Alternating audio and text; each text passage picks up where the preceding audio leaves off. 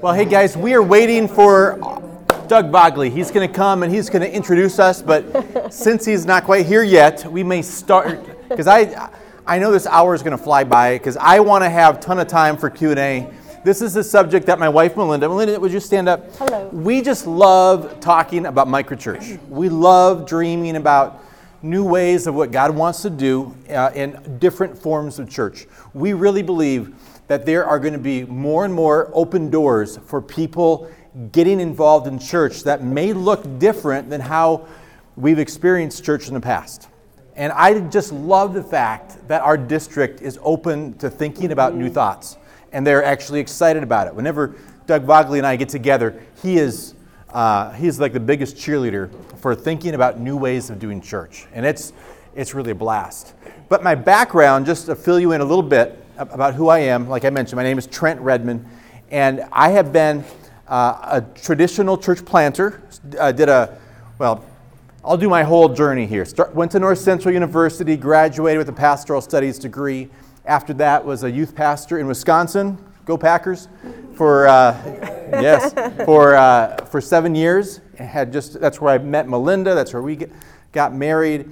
After that, I helped out a friend of mine with a church plant in Egan. It was a Foursquare church. Did that for just a short while, enough to say I would never plant a church. And then sure enough, talked with Pastor Clarence St. John and ended up planting a church in Woodbury, and did that for 15 years. Just had so many amazing memories of all the things that we had a chance to experience through a traditional, attractional church. And it was a blast. Then our church, we merged together with River Valley, and I became the campus pastor in Woodbury. And we led that expression of River Valley, learned so much about what's it like to be in a church with multiple thousands of people and thinking through that. And then God did some cool things in our lives as we're leading a missions trip that we'll talk about in just a moment, that really helped us to see some new ways of doing church that we had never even heard about, never even knew existed until we saw this being lived out in another country. And it made us think, wow, is this something that is possible? Is this something that could even happen here?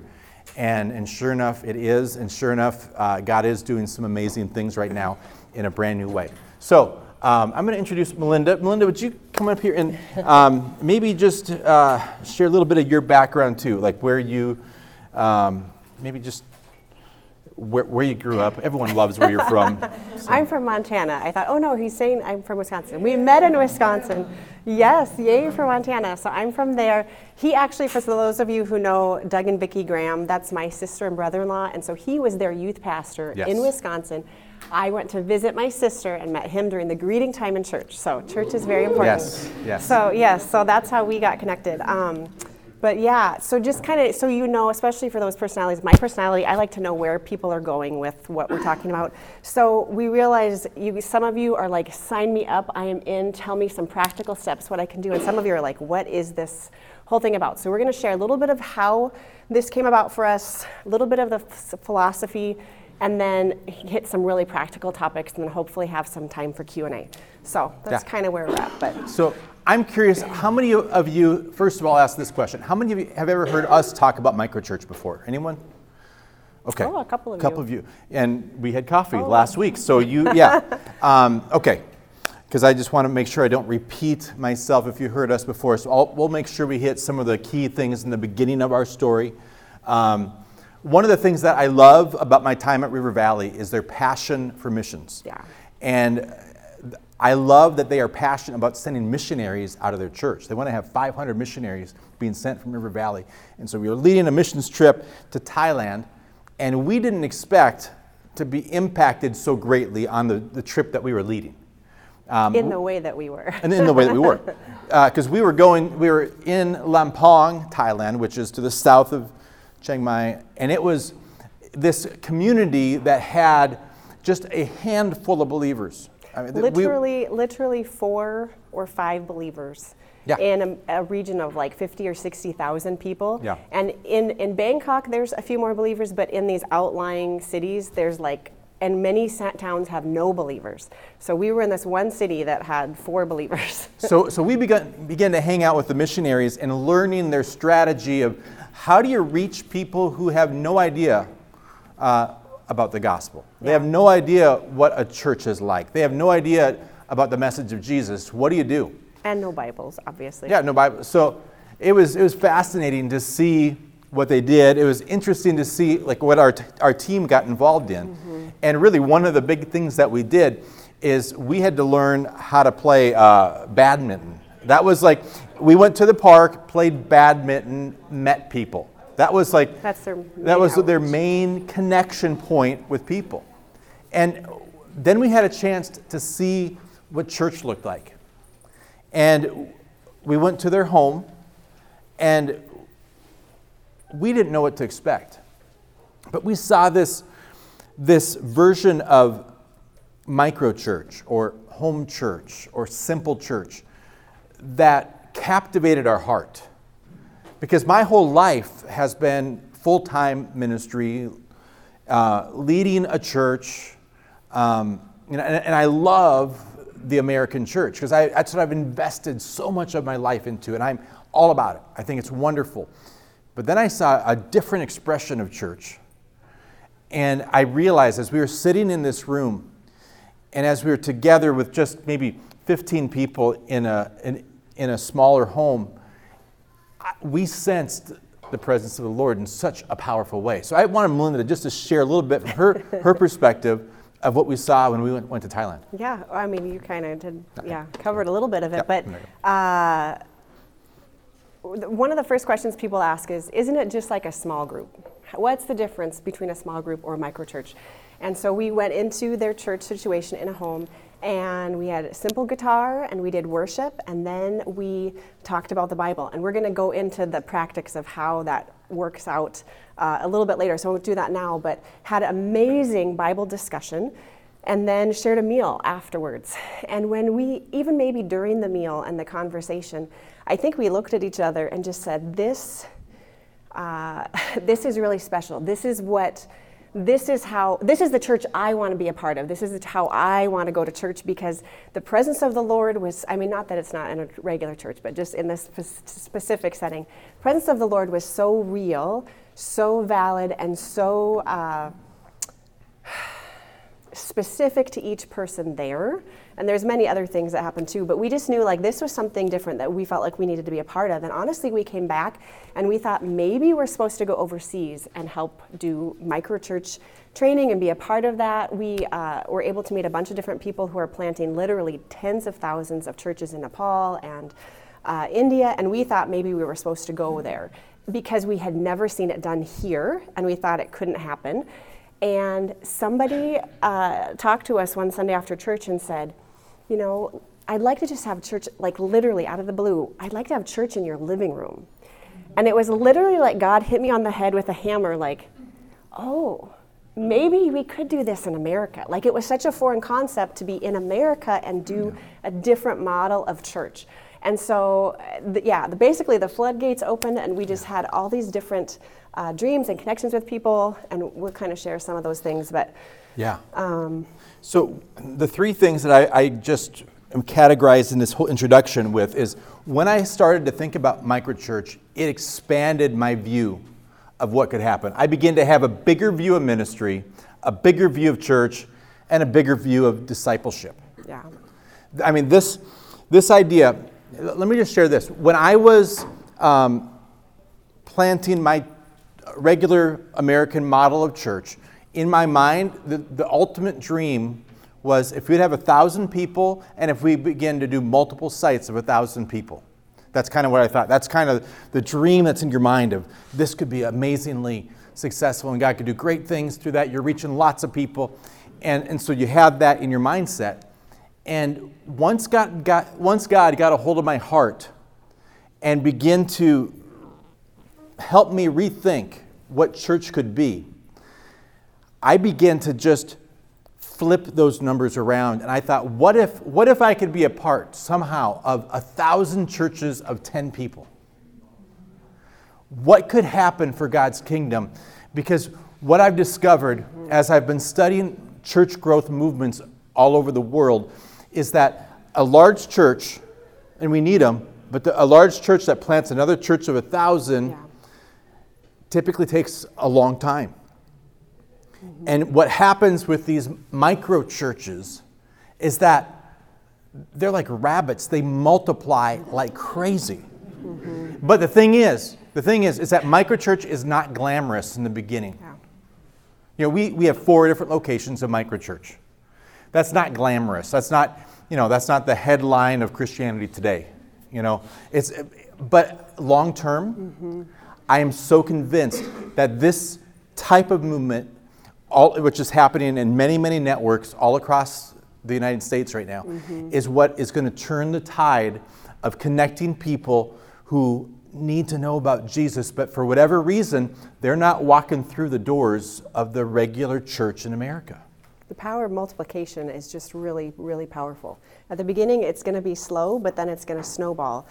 I believe, I have no statistics to back this up, but I would say almost, think of this, if this is possible, maybe with the exception of Seattle, Portland, Boston, wouldn't you say that almost every neighborhood in America has maybe one Christian? I would think we have multiple people in our neighborhood who we find out are Christians, and they're undercover. Like, you don't even know that they're Christians. But I would bet most neighborhoods have at least one Christian. What if one Christian in every neighborhood started praying for their neighbors and hosted a microchurch? I believe there could be just dramatic revival in America if we all took action and intentionally were hospitable to our neighbors. Right. Anyway. No, I get ahead of that's myself, right on. And one of the things that was impactful for me is just a mind shift. 2 different things. One was I was always very focused on how can I get my neighbors to come to my church. Yeah. You know, I want to get them to come into the church service that I worked hard on. You know, I hired some great musicians. We had top-notch music. I wanted them to be there and experience the presence of the Lord. And then I realized, what if people came into my living room and they experienced the presence of the Lord? And they didn't have to go 10 miles to church. They could literally walk down the street to our church and still experience the same presence of the Lord without what I had worked so hard to do in the past. And there's nothing wrong with all those wonderful things, because I love going to a really well-done church service. I really do. We have some amazing churches, and I'm friends with so many of our pastors in the city of Woodbury, where I live. And what I love about big-minded pastors is they realize that we're all trying to reach people for Jesus. We don't want to steal people from other churches. We want to find people that are not going to the traditional church and give them a way to connect to Jesus that they're not going to get. Because one of the things where people are getting farther and farther away from Christian culture. It used to be where Billy Graham could go and share, and people had a basic understanding of Christianity. And they weren't living it, but they knew the stories. There was some biblical literacy. And what I'm discovering now is there's no biblical literacy. They don't like the church. They like Jesus, but they don't know anything about the Bible. And so one of the things that is powerful about this new way of doing church is we copied what we saw happening in Thailand. Literally, how they did church was on a bookmark. And it was a process. It was a term I had never heard about until I came back and started to do the research. Because in all my conferences, all the big church conferences I go to, no one talked about this. But then I found out missionaries across the globe are seeing dramatic results. And here's the term. It's called Discovery Bible Study. DBS, Discovery Bible Study. I had never heard about that after 25 years in full-time ministry, never heard about it. And then I came back and started to build some friendships with people who were doing this. One of my friends, David Nelms, he leads an amazing organization called the Timothy Initiative. And he's not an AG guy, although he's part of the Converge group. But he said now in his life, after planting two churches, one in Iowa, one in Florida, both over 2,000 people. Now he devotes his life towards microchurch. And he said what he's doing is he's taken Converge money, Baptist money, and he's planting Assemblies of God churches overseas because it takes the power of the Spirit to do what we're talking about. Yep. And he said, I mean, in the past 10 years, they planted 100,000 microchurches. 100,000 microchurches. And now that they're at that level, the power of multiplication, it just snowballs. It doesn't, when you start out and you have 4 groups, it may take another year or two until we have 8 groups. And it may take another couple of years after that to have 16, but then when you truly have this heart of multiplication that is being trained up in leaders who are leading these groups, and these leaders they're volunteers. When you have that kind of a mindset and a passion to reach a neighborhood, it is powerful. It is powerful to see people's hearts. I have some video clips we'll watch towards the end here of some of our leaders, just some of the stories about what they're experiencing in their locations. Anything else about neighborhoods, about ministry? Maybe share a little bit about some of the ideas, and these are still things that we're working on, just some of the crazy ideas that God placed on your heart about reaching our neighborhood. Oh dear. I am an introvert. I am not an extrovert. We moved into a new neighborhood when we started, mainly because we wanted a bigger house so we could do this, specifically to have more people over. And I just felt like the Lord told me, you need to go and knock on everybody's door in your neighborhood. And I thought, oh, I don't do that. And especially in Minnesota, you don't do that because that's weird. And I couldn't get away from it. And I came home one day crying. I'm like, okay, I'll do it. And I wasn't going to invite them to church per se first, but just over for dessert. And I went to 42 homes in our neighborhood. And I ended up having, I'm trying to remember the very first time. I can't remember. I think I had 24 people come. I just invited women the very first time. And I just had dessert monthly at our house, and then I do games or an event or whatever to get to know women, because nobody in our neighborhood knows anybody. I don't know about your neighborhood, but it's, so intentionally, my point I'm saying that is to intentionally figure out ways to connect with your neighbors, connect with people, and there's all sorts of ways to do that. You do not need to do that. That's just what the Lord put on my heart that I needed to do. I did have my worst fear happen. It traumatized my day, but it was okay. I actually had Joel walked around with me. This is our oldest son. He walked around with me that day, and I handed out invites, and I did have a lady scream at me to get off her door and off her lawn. And that was what I was actually fearful of. And I'm like, God, why I'm doing this? But it all worked out, and I smile at her every time I see her, and she's still kind of whatever.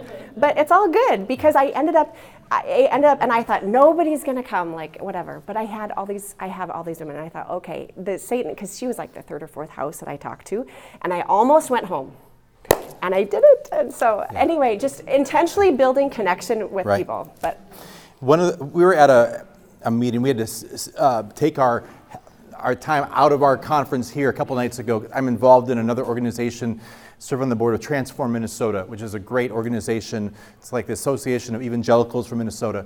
And they brought in a guy who was probably one of the best thought leaders I've ever heard talk about Jesus, talk about the status of where the church is at. So Walter Kim, who's the president of the National Association of Evangelicals, shared a number of great things. But one thing I want to share with you is he said, in the age that we are in right now with church, in this age of hostility that is so, we can all sense it. There is so much hostility, not in our church, but in our community, right? Culture. All you got to do is say the wrong thing, and man, you are slammed on social media, or you are slammed in person if you don't say the right thing, if you aren't taking the right cultural stance. In this age of hostility, he said, we need radical hospitality. Mm-hmm. And I thought that is so right on. And that's part of what we're experiencing, is that we believe that radical hospitality is one of the things that God is going to use to expand his kingdom in America. Yeah. And one of the things that, if you read through the lists in Titus, and we don't talk about this much when we do credentialing interviews, but it's right there in the list. If you're going to be a leader, you're supposed to be someone who is hospitable. who has the gift of hospitality. We make sure those other things are, on track, but we often don't talk about, are you hospitable? Are people in your community, do they think highly of you? Are you connected in a loving way with your neighbors? And that's one of the things that when I was lead pastoring, I didn't have much time for, because all of my time was involved with making sure Sunday is going to happen and making sure it's going to be good, which is good because that's where I was investing my time. I was talking to one pastor recently. Actually, I wasn't talking to him. Now, I was reading a book from a pastor right now, and he said that he has allowed 20% of the time for his full-time staff to purposefully not be in the church building, and he wants them to be engaged with their community, so they can so that means they may have to cut back. He was saying that they're like even their production guy. What they did is instead of always producing videos for their intros every single week, he said one week out of the month they would just purchased a canned video intro to free up extra time so that their video production person would have time to build relationships with those that don't know Jesus and to try to be a neighbor and love their neighborhood. I thought that's really powerful. That's a really great step to take. And because I know in this room, I know it's challenging because I'm probably talking to a lot of people who are, maybe you are volunteering, maybe you are employed by the church, and what I'm talking about for what we're doing is radical. Because I'm a co-vocational person now, and most of my ministry life that was not the case. But God has blessed me with an amazing job that I love doing, where in my case I'm helping to get discipleship material to different missions organizations from the Salvation Poem Foundation. It's a great organization. That's my day job. That's how I'm paid. That's how I'm getting a salary. Everything I do for microchurch, I'm doing for free. Our philosophy, and we're still working through this. I have an amazing board. We started Crowded House Church. If you want to check out our website, it's called crowdedhouse.church. Crowdedhouse.church. My board is made up of Doug Vogley, Roger Stacy, and Craig Kestner, and myself.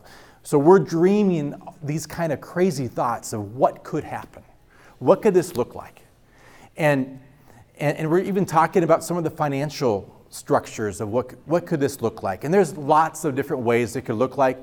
We're taking a kind of a radical idea, and honestly, sometimes they're saying this is a little too extreme, but we've often heard that churches, if they're really doing some good things, they're tithing on their general fund towards missions. Well, I thought, what if eventually we'll have to hire like a bookkeeper and we have to run the credit card processing fees or whatever, but what if we have our whole organization live on 10% and we give away 90%?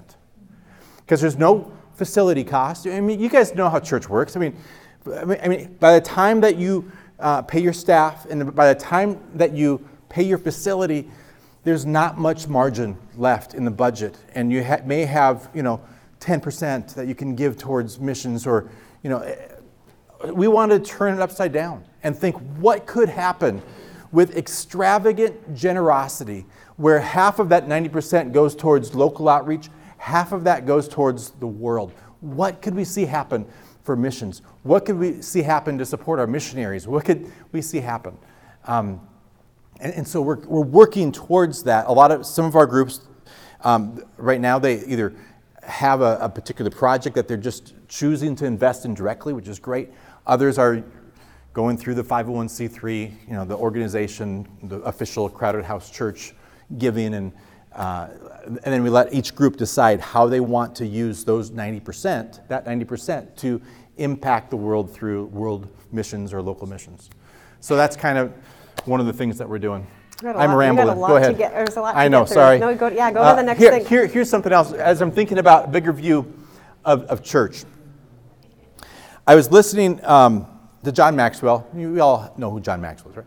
John Maxwell was sharing at Church of the Highlands, and I happened to catch this online, and it was one of those key moments. I was just thinking about microchurch, and then he said this. He said, primarily a group of pastors for a conference, and he Is said, it on? there are 53% of your community, no matter what you do, they are never going to come to your church. 53% of your community. No matter how cool of an event you do, no matter what. I mean, I tried to do some cool stuff. I mean, we had 70,000 Easter eggs we dropped from a helicopter. We had big Easter egg. We did lots of stuff. We had 7,000 people go for the Easter egg thing, and like 10 come to church the next Sunday. But we tried to be really creative back in our traditional attractional church thing. But he said 53%. Even if you do the cool egg drop, even if you do all the cool marketing campaigns, they're checked out. They're not going to come. What are you doing to reach them? Reach those people. Are we just going to say you can go to hell because you're not fitting our marketing plan? Or are we willing to rethink different ways of doing church, not at all giving up on what we are currently doing, because we need that. There's 47% of our community are going to go through those doors and perhaps come. But 53% aren't. And John Maxwell said, if I'd be speaking to a bunch of business leaders, they wouldn't even wait for this conference to be over. If they knew there was a market that was untapped, they'd be heading out the door, figuring out how do you reach that market. And we don't, because we're kind of stuck in our way. We know the system. We go to the conferences, we hear the same thing, and then all of a sudden, once in a while, you get exposed to a new idea of doing things differently that perhaps God is going to use in a brand new way. And hopefully, maybe just as we talk today, this is just one of those moments where you're going to be challenged to at least be open to the idea that God could call you, and maybe your church as well, into some new ways of doing ministry that you've never thought of before. On a side note, off of that, just if you're thinking, okay, I'm a traditional pastor, but this also sounds interesting. We actually went to a conference in New Jersey, just as a side note, and you can talk to us later with more details, of a church who, this was on a pastor's heart. Their church had been stagnated at around 200 for like 7 years or something like that, and they just could not get any new growth or excitement. And he had the vision for this, but also felt called to still do traditional church. He does a hybrid of both, and they are like over 1,000 people between the two types of ways doing church, and it's a beautiful thing. So if that's something you're interested in, I'm just saying that's out there. There's and what's all interesting sorts of models out there. Is that as he leads basically two organizations, one is he had 40 microchurches that have about 500 people involved now. And then at the same time, his regular attractional church grew from 250 to 750 during that same time period. Within like 2 years. So both groups, he's leading over 1,000 people, because that 500 never come to his attractional church. But anyway, I just wanted you to know that that's here's another thing I want you to catch. Alan Hirsch, I should have written down the name of the book. I can't think of it right now. Alan Hirsch wrote an amazing book about like ancient ways or something like that. In that book, he says 40% of Americans are willing to try our current model of church. And so that's even lower than the 47 that I quoted earlier from, so 40%. More than 90% of our churches are trying to reach the same 40%. That challenged me as well. That, man, I want to be about reaching those that other churches aren't reaching. Yeah. Yeah, thank you. Beautiful. The Forgotten Ways, yes. Alan Hirsch. It's a red cover on it. But all right. Alan I'll Hirsch. have time for Q&A too. So. Yeah, sorry. I love talking about this. But just so you know, microchurch, it's not about building small group programs. I mean, I love small groups, but this is different than that. Here's the crazy thing. With microchurch movements, what happens is this. When you disciple people, someone from that group that you were discipling typically gets raised up to lead another generation of microchurches beyond that group. And you don't have everyone even come back to the same microchurch. Instead, you continue to multiply over. That's where the power comes in. If you think you got to draw everyone back into what you're doing on Sunday morning, it's not going to multiply, and it's not going to have the kingdom impact like God intended. Because when you start looking through the New Testament and you see what Jesus did, man, it's radically different than what we do today. And I love what we do today, but we don't have to feel guilty. The first time we did this, the first week, I felt guilty. I thought, I didn't spend 20 hours working on my sermon. Because we'll share what we do. There's not this preaching thing. It's discussion. It's focus on Scripture. Sorry, I'll let you talk. I'll make sure I'm not missing stuff in my notes here. But it's not just that. It's multiplying micro-churches to truly go to the ends of the earth. When we were in New Jersey, they had 4 people come up on stage, and the first guy had started a micro-church out of their church. And then they had someone who got saved, and this person, a year later, he gets up and he talks about how he was reaching out into this other part of town, which was kind of a scary part of town to be in, and someone gets saved from that group. And the guy who got saved was living in a homeless shelter. So there's another church launched in the homeless shelter in the middle of New Jersey. And then this guy is sharing about someone else in the homeless shelter who just came to Jesus. That's the power of multiplication that can only happen when you go out instead of telling everyone to come to you. We have our first grandchild starting. Our churches are babies, and we have one that's now trained up a leader, and they're just going to be starting within about a month or so. And so it's really fun when that happens. Yeah. Anyway. So we have a bigger view of discipleship, of disciple making. I'm all about disciple making more than ever in my life. That's why I originally got into ministry, thinking I'm just going to have all this time to connect with people and make disciples. But I realized that often what I really ended up doing was designing programs where I could have people go through and make sure they're taking the classes. And that's not really, there's some wonderful things that happen there. But what I love is truly investing time with people. To truly to share my life with other people.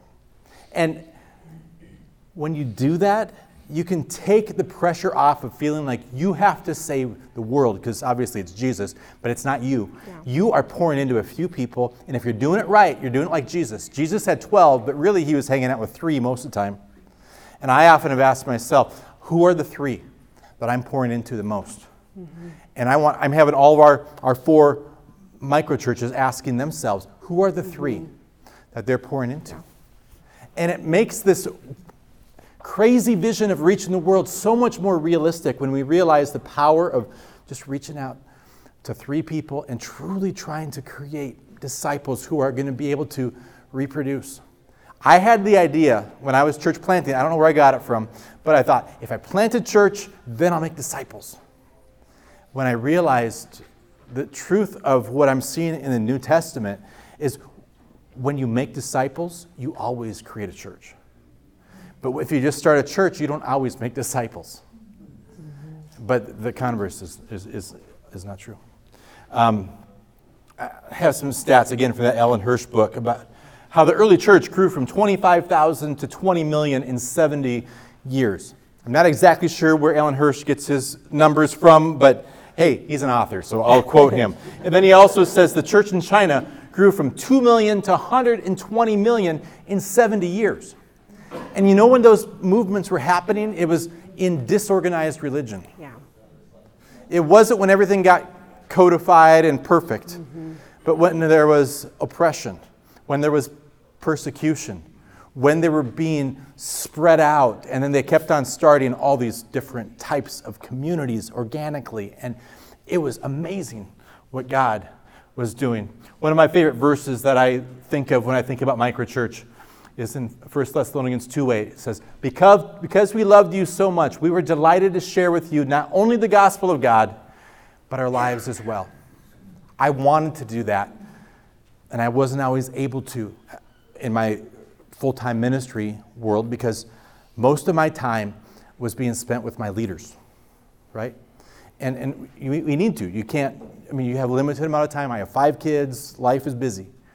But when you have a simple structure, all of a sudden I get a chance to truly live this out, to truly share with people and show them the love of Jesus. And every time I'm in a relationship with someone who's growing as a disciple, honestly, I'm growing a lot from them as well because they're asking some great questions. They're asking a lot of raw questions that don't always get asked mm-hmm. during a Sunday morning service. Yep. And it gets a little messy. It gets a little bit, when you have honest questions and honest feedback, and when people don't always say the right thing. it's so healthy and it's so good, but it's messy. It's messy. All right. Looking through, making sure I don't want to miss some key things before we go into some questions. What we'd like to do maybe a little bit is explain what we do for church. What does microchurch look like? What's on that bookmark that we copied and realized that it's a worldwide movement, and we thought it was unique to this one group. Melinda, could you just kind of walk us through a little bit of what a Sunday morning looks like? Yeah, I'm gonna get some water. we do happen to meet at our home. We do call it microchurch. A lot of people say, why Why microchurch microchurch? and not house church or home church? There's a few reasons we do that. Really briefly, you don't have to meet in a home. We want to get that idea out of people's heads. We know people who meet in real estate offices, in community rooms at their apartment buildings. One of our church in Duluth, they meet in a boxing ring. Because that's where he works, and they have a teeny tiny apartment, and that works. So literally the sky's the limit. So it's micro church to get away from that it has to be in a house. That said, I personally love it in a house because it just is very conducive to that hospitality mode that we're trying to bring.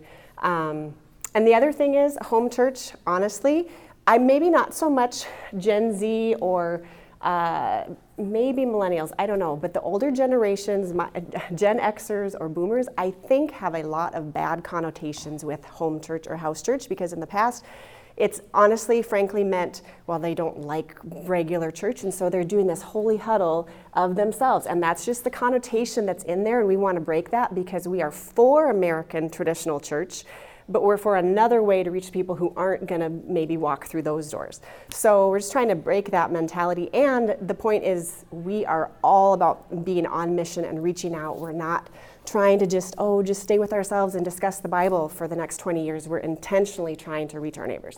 So it's just a little bit of a mind switch that we're trying to convey with that. What was the original question? Oh, what does it look like? Yes. So, when everybody comes in, we meet Sunday mornings during the summer. Okay, side note, beautiful thing about being in Minnesota. For years, we would joke about during the summer, we need to have church on Monday night or Thursday night because everybody would be gone up north on the weekend and nobody's there on Sundays, right? Is anybody else church that way? So beautiful thing about home church, microchurch, is that during the summer we actually meet on Thursday night because everybody in our group goes up north. The first weekend we didn't have church on Sunday, we're like, we felt so guilty, like we're not at church, but we had church, but everyone was gone. And so it's a beautiful thing is you can meet you can meet when it's conducive for your group of people. But anyway, normally we meet on Sunday mornings. So we have, the beautiful thing is it's more of an extended time of relationship and family community building. But we start out, there's three main components. The first component is what we call looking back. So we say this week, and you'll see at the end how this all comes in a circle. This week, how did you see God at work in your life? How did God move? What happened in your life this week? Tell me about what happened. Or if we have guests who maybe weren't there the previous week, it's what are you thankful for in your life this week if they're not saved or whatever. What are you thankful for? Thankful for what God did. So we talk about that. And it's conducive because you'll see at the end, our final question, we usually talk about what happened last week. And in that front section, sometimes we do a worship song. Yes. Sometimes we don't. Sometimes we have communion. Sometimes we don't. Sometimes, we've done That's water baptisms. That's whatever. really the next thing. Yeah, I was going to say. Then we have different forms of worship. We'll do guitar or piano, or we'll do a YouTube video, or we will watch a nature thing that we've even done that people took and they said, hey, this week it really spoke to me. I was up north and all these pictures and just the grandness of God. So there's different ways that we'll kind of do this worship component. And then after that, we get into the Bible portion. And this is what we had never seen done. In Thailand, they are radical because they do not have the Bible. They memorize, whoever the leader is, memorizes the passage that they go through that week. Verbatim, the whole passage memorized. We are not that radical. We tried it at first. Like 2 or 3 but paragraphs. But we're talking the whole story of whatever. and it was wild. We are not that saintly. I don't know. Yeah, we couldn't do it. We read it. So we read it. So we read the passage. Then occasionally we'll have somebody read it in a different version, depending on if there's some things that we're like, didn't quite understand that. But here's the beautiful thing. Somebody retells it from memory. Now, this is just a beautiful thing, and often our kids or different kids that we have love to retell it. They are so good at it. They love it. They do way better than most of the adults. I like to read because then I don't have to retell. I'm always scared of that part. Yes. The beautiful thing is when you're listening to possibly be the one to retell it, there's something that happens. I don't know. You focus better. You just remember it. And then we go through it. We have a list of key questions that we kind of go through. The main questions are, help me say this correctly. Yeah. Where do you see God in this story, or Jesus? What do you see God doing here? What do you see? What can we learn from that? What do we see people doing, or Satan at work, or some of those types of things? And then ultimately, what is this going to make a difference in my life? Why should I even care? What is this telling me to do with my life? And there's more questions than we have but those are ultimately the three that we're getting at. One of the application questions that I like to use, especially if there's someone in the room who's there because they're curious about the Bible and they want to learn more about the Bible, but they may come and they're not ready to say the Bible's the Word of God yet, but they like to learn about the Bible. And so one of the questions we'll use at the end is, if this story was true, and obviously I believe it's true, but we'll say, if this story was true, how would it impact how you live your life? And it allows them... Because it allows them to talk. To talk. It allows them to give feedback, even if they're not to the point of saying the Bible's the inspired Word of God. If they're not there yet, they can still begin to think through, how does this impact how they live? Yeah, exactly. And so because of that, then there's some sort of practical aspect that usually will say, because of this, I will, action step this week. And that's a lot of that first question, what are we thankful for this week, or how did we see God at work? It usually comes back with what we said the previous week, that God worked this out in my life this week, and here's how. The amount of miracles and healings that we have, guys, I did not see this probably ever. As far as the quantity, it's wild. It's really important. It's part of the discipleship process is just teaching people how to hear the voice of the Holy Spirit and how to take action on that. And that's part of a focus, I guess you could say. And then at the end, then we do prayer, and we spend a significant time in prayer depending on who's there. And then after prayer, we do a meal together. And when we meet in the summer, we do dinner first. Everybody's coming from work. We do a meal, then we do church. Sunday mornings we do church, and then we do a meal. The meal portion, and not every micro church that we know does a meal. Maybe they just do coffee or whatever, and that's fine. For us, Acts 2:42, we feel the meal is important because so much of the spiritual conversation from what we talked about is continued over the meal, and we've just seen amazing truths come alive to people, and we believe that there's power in not just learning but in doing, and we encourage everyone to not just be great with head knowledge of the Bible, but you got to live it out. If you are not truly doing this to the point where the goal is not to make disciples. Our goal is to make disciples who make disciples. So we want every person who comes to be able to actually make other disciples. It doesn't stop with one generation. They got to be trained that they need to know the biggest thing they can do with their life is to invest it in making other disciples. The most powerful thing for a believer is not to be on the board. The most powerful thing for someone to do is to truly make other disciples. You should be on the board. That's a wonderful thing. We need wisdom on our board. But that shouldn't be where it ends. It's not just about creating a great organization. We are to make disciples who make disciples. Another side note, just on that, just was thinking of, a beautiful thing is that everybody who is there is able to use their specific gifts. There's not somebody else who's already doing whatever that they feel their gift is. So we have one guy who's loves outreach stuff. So monthly, he just figures out something that we do, or I don't know. It just gives everybody an opportunity to serve. For the past 5 years before I took this new role that I'm currently in, I served at North Central University, love North Central, and periodically did some adjunct teaching as well as working with development and church relations. But while I was there, this is where God allowed us to begin this journey about microchurch. And so I would share with some of the professors there. And what was cool was one of the students, you're going to see him here. He's our guy him and his wife are leading our church in Duluth right now. God gave him a vision of a new kind of church, and he shared it with his professor. And his professor said, you got to talk to Trent, because that's what they're doing. And it's just been such a beautiful relationship and connection. Should we do Q&A instead, maybe, or before? We only have like 10 minutes. Yeah. Yeah, because you can watch these. Here's what I did. If you go to crowdedhouse.church, go to that website. We create a podcast, and I recorded some of our leaders because I wanted to have some other people leading besides myself for you to hear firsthand. It's just started. You're going to hear some of our leaders saying, you got to jump in. You got to take a step. If you're feeling like this is overwhelming, if you're feeling God calling you to do this, take the leap of faith.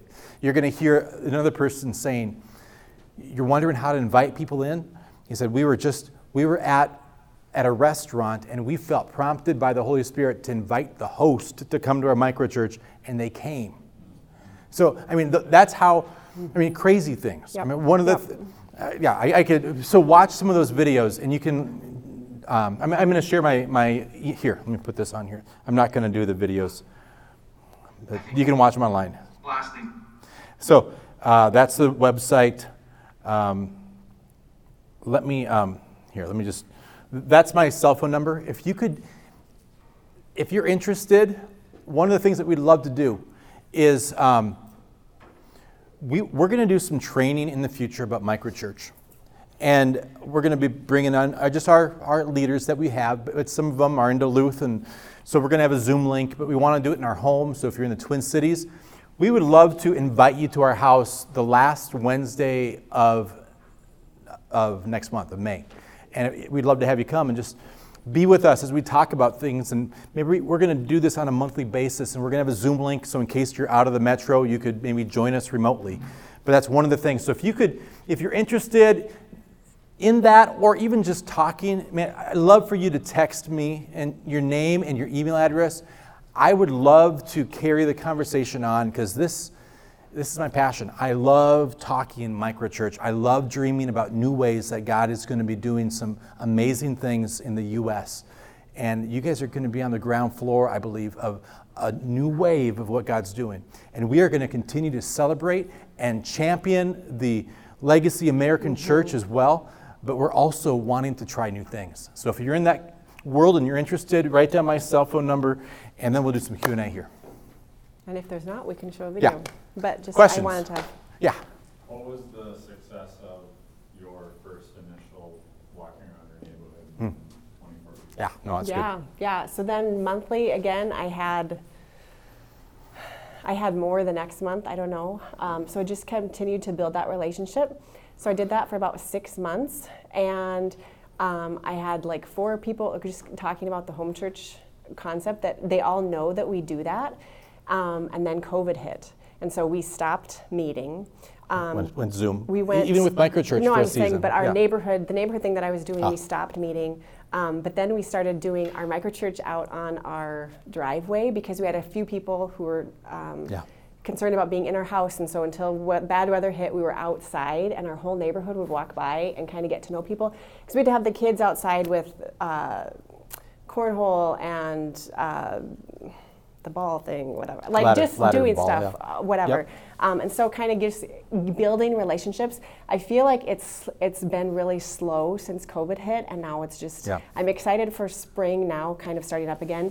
We've had 3 families that I've specifically invited, and they're like, yeah, that sounds really interesting, but it was like COVID was kind of the thing.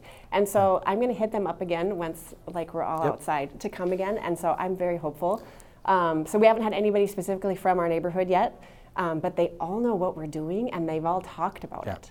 And so they all kind of know. We have one group of guys who get together. I'll share that. So I got invited to there's a bunch of guys who get together for micro beer on one night a month, and so the leader of the group invited me to come, and I said, man, great. So I got my root beer, and and I'm hanging out with these guys. And when you're a pastor, kind of the worst thing you want to be introduced as is the pastor, right? Because all of a sudden walls come up. And so Brian sees me coming, and Brian says, hey, this is Trent. He's a pastor, and he's doing something really cool. He has microchurch in his home. That's how he introduces me.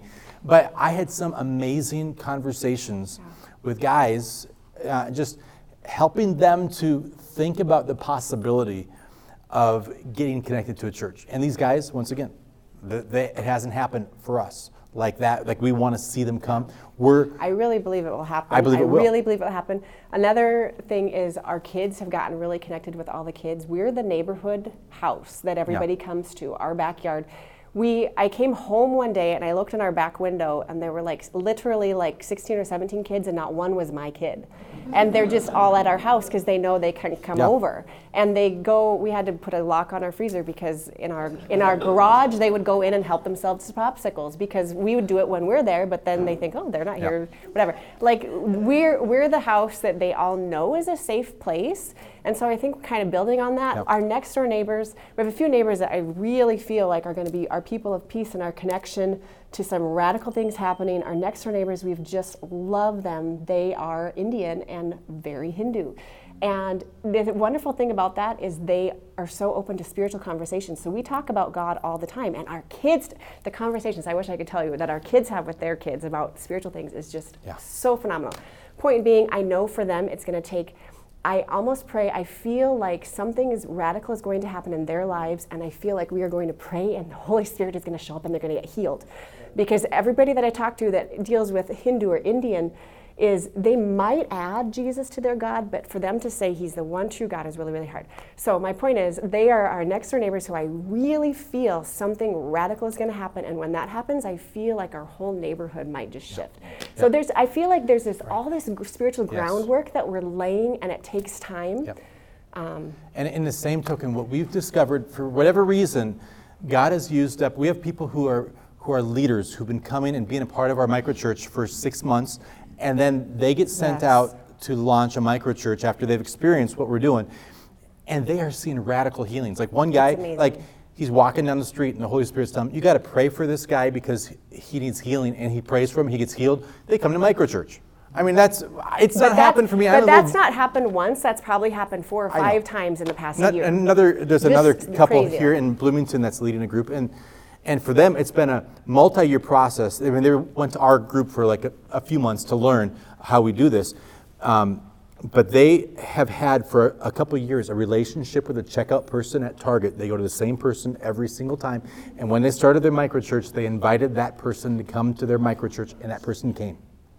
So so we find ourselves often being used to train up leaders who are going and doing amazing things that we just love and celebrate with them. Because there's 4 that are specifically want to stay connected with us as ongoing training, but we've probably launched, I don't know, 10 or 12, because they come in and they learn and then they go out. We just love to or they help move else. So consult, we just feel go. like we're just here to encourage people that God is laying that on their heart. Other questions? Yeah. What do you do with the kiddos? Great question. Yes, I thought that would be the first question. Usually it's kiddos, money, hospitality issues. That is a big one. So I can tell you what we've done. There's a bunch of different things you can do. We love variety. We love variety. Groups because are different, here's with our the bottom focus. line, and this isn't what you want to hear. The bottom line is it depends on the ages of the kids that you have and their church level coming in, I guess. So it really is going to vary. It could be a whole variety of things. Our ultimate goal is that the kids stay with us. And that is a process, and that we had to train. We had, I feel, so to back up, we have had a whole circulatory, that the first year we did this, we probably, at a year point, we peaked at 28 people, and then we're like, guys, you got to go out and launch. And so we had a huge, 12 of those were adults. And we had 12, 14 kids. By the end of that time, there is some training with the parents and training with the kids, and they were with us, and they loved it. I am going to tattle a little bit on my kids. It was hard at first in the fact that we had to clean our house every Saturday night to my level of clean. And they were like, finally they're like, oh, why did I have to help do this and whatever. And we had some really good training moments. But here's my threat, which this is terrible, and I don't mean, I shouldn't have said that. I said, okay, we can, if you guys don't help me, then we're gonna have to go back to regular church, and you're not gonna be able to connect with your neighbors and invite them in the same type of way. And they were all like, okay. I've never heard anything since from my kids as far as to clean. because they love how we interact. And the beautiful thing is, we have some older adults like that their kids have left home and whatever, and they love having the kids in there and the insight from the kids. So my ultimate goal is the kids stay with us.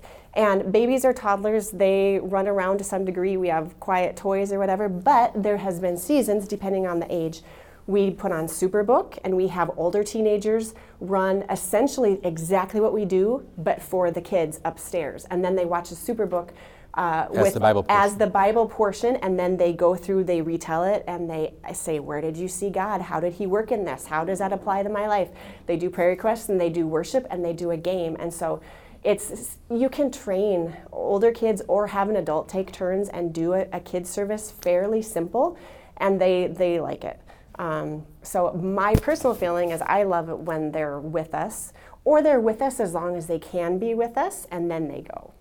So they're often with us at the very beginning, the opening question, how did you see God this week? I want my kids hearing what happened, all these miracles and things that have happened. It is so powerful.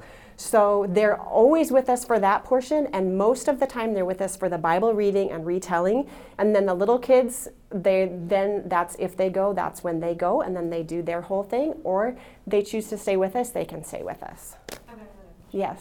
I'm really sorry, guys. Okay, so then with this micro church, do you guys still then do the district stuff, like the Minnesota district events as well? And Like what I'll do, like I'll let our leaders know about Equip Conference. This year it didn't work for them to attend, but I let them know about the different district things that are taking place. And they are so welcomed to be a part of everything that's going on with the district. But I also know that as we have other groups that are involved and that are another generation removed, they may or may not, because they may not ever even know who I am, but they're going to know who the leader is of the other group. And they'll be invited, but a lot of things that happen on a district level happen because of relationship. And so our goal is, we really envision having a number of leaders who lead microchurches who are credentialed with the Assemblies of God, who oversee another handful of microchurches. But not every person who leads a microchurch needs to be credentialed. So, but my vision as we move forward beyond 4 and as we go to next generations, we're going to have more leaders who are credentialed. Who we've had issues come up of hey, someone in our group is getting married. You don't know them, but you're ordained. Can you marry them? And we're still working through some of those new challenges that we're trying to fit this structure into our current American structure with that kind of thing. So, yeah. Just curious if you in kind of what you're talking about, do you guys have like a list of resources that might, for Yes. those of us who are maybe Yes. used to traditional stuff and Yes. kind of looking to say, hey, how could we implement this on a smaller scale? Yeah. I just read this book. I mean, this is one I just finished, and I have a list of probably 10 I can read for you. This is called Future Church. Any of you ever seen this book? Future Church.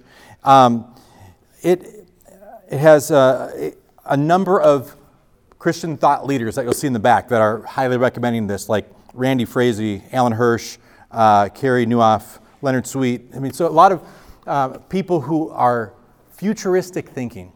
And this actually gives a good pathway for a lot of programmatic churches that are currently in existence to think about, what does the next 20 years look like to reach people in a different kind of way. So I would highly recommend Future Church by Will Mancini and Corey Hartman. But there's probably and- 8 or 10 books that we Right. recommend. Some of the books that were so impactful for me, let me just make sure I don't miss some of them. There's a couple books from the Timothy Initiative that I mentioned. There's a discipleship training, and then a church planting that they use overseas, which I really enjoyed reading through. There's an organization called Big Life, which is all about disciple making, and have learned a lot from them. Greg Ogden, just all of this stuff that Greg Ogden has written on disciple making. Love the things that he's written. The Art of Neighboring is another great book. Francis Chan, Letters to the Church. I know that's a little divisive for some people, but that was interesting. I really loved reading through that. David Watson, he wrote a book really talking about disciple making. I can't think of the title, but in there, he's kind of the author of Discovery Bible Study. It has been used all across the world. And I can't think of the title of it, but if you look up David Watson and you look up disciple making, you'll find that book. I'd maybe make a recommendation. Yes. My wife just got done reading a book called The Gospel Comes with a House Key. Interesting. I've not read Talking that. about practicing radical, ordinary hospitality in our post-Christian world. Yes. By Rosaria Butterfield. Awesome. And her journey to faith is actually because she talks about her journey to faith in the book.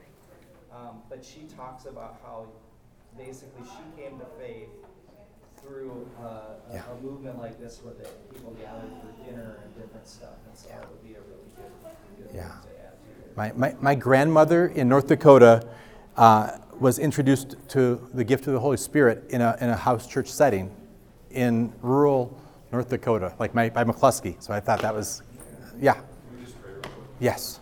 Not to cut you short. No. I just see everyone leaving. Yeah. I thought you guys- No, that's great. Yes. You want to pray for us? Sure. Go for it.